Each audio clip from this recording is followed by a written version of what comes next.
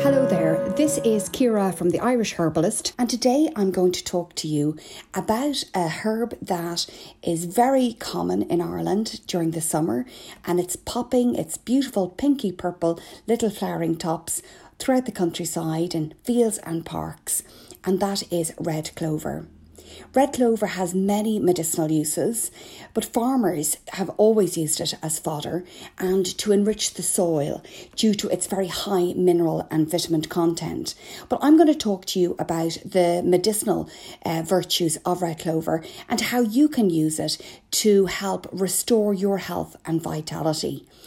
The medicinal parts that are used really in red clover are the pinky flowery tops. Now the leaves can be used as well and the seeds, and I'll talk to you about that a little bit later. Red clover's main quality is that it's an alterative herb, and that means that it alters or it changes the character of the bloodstream and the lymphatic system, and it helps detoxify and renew the tissue within the body. So it's a blood cleanser. And it's mainly used to help clear up the skin, and also for hormonal issues and immunity and its nutritive properties. I'm going to talk to you about its blood cleansing quality. So we would use blood cleansers in herbal medicine to help clean and clear the skin. So it's particularly useful for people who've got acne or rosacea, psoriasis, measles or urticaria. And I would often use it as either a tincture or a tea.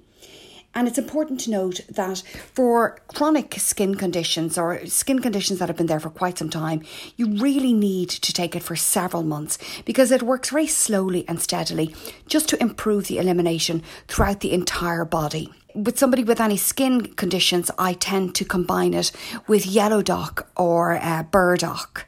And you can also use the tea as a facial wash.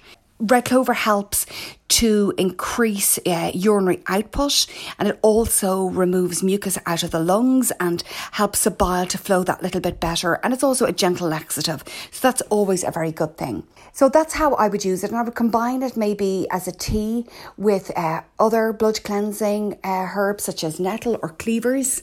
And I also use it whenever there's any hormonal irregularity in the body. And the reason being is that the flavone glycosides help increase the follicle stimulating hormone and are estrogenic. So it's very, very helpful for women with any sort of menopausal symptoms such as night sweats or hot flashes and also insomnia. I'd use it for irregular and painful periods. And I suppose it's important to note that periods shouldn't be painful at all. And if they are, it's a sign that there's toxicity and stagnation in that part of the body. So red clover is great for helping to clean up any sort of congestion, any sort of lymphatic congestion that is in the uterus. Also, I love red clover for its fertility enhancing properties. I include it in every single fertility formula that I use, and I tend to combine it with nettle and red raspberry, and I would use that, I would recommend that it's used as a tea to be taken 3 to 4 cups a day over several weeks or months. Red clover is also great for the immune system and also for allergies. So it was traditionally used for cancer, in particular breast cancer and cancer of the ovaries and the lung and the lymph.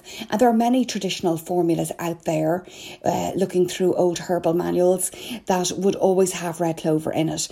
It's very good for any sort of degenerative diseases in the body and any lymphatic congestion. It helps, remove any obstruction that is there. As I said before, red clover is highly nutritive, and that's why farmers would use it as fodder and to enrich the soil.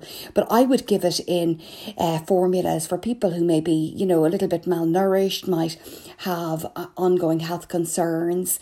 And I often give it in powder form with other herbs like alfalfa or nettle to help enrich the blood and to provide the much needed trace minerals and vitamins. Red clover is also has an affinity to the chest and the respiratory system.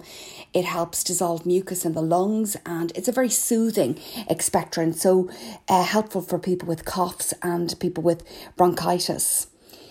And the red clover is very safe to use. The only time that you need to be very careful with it is if you're on blood thinners.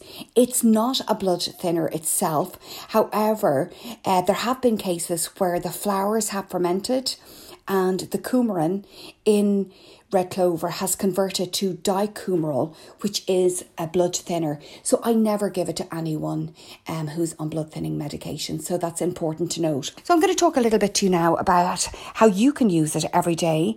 So the culinary uses of it. The flowers are beautiful in a salad, so you can eat the flowers and the tiny little leaves as well. And the seeds can be taken and soaked and sprouted, and they become highly nutritious when they're grown that way. The best time to harvest red clover is to pick the flowers and the top little leaves in early summer. The flowers tend to kind of go off a little bit and are not as sweet further on in the summer and also towards autumn. And it's best to pick them when the morning dew has dried off.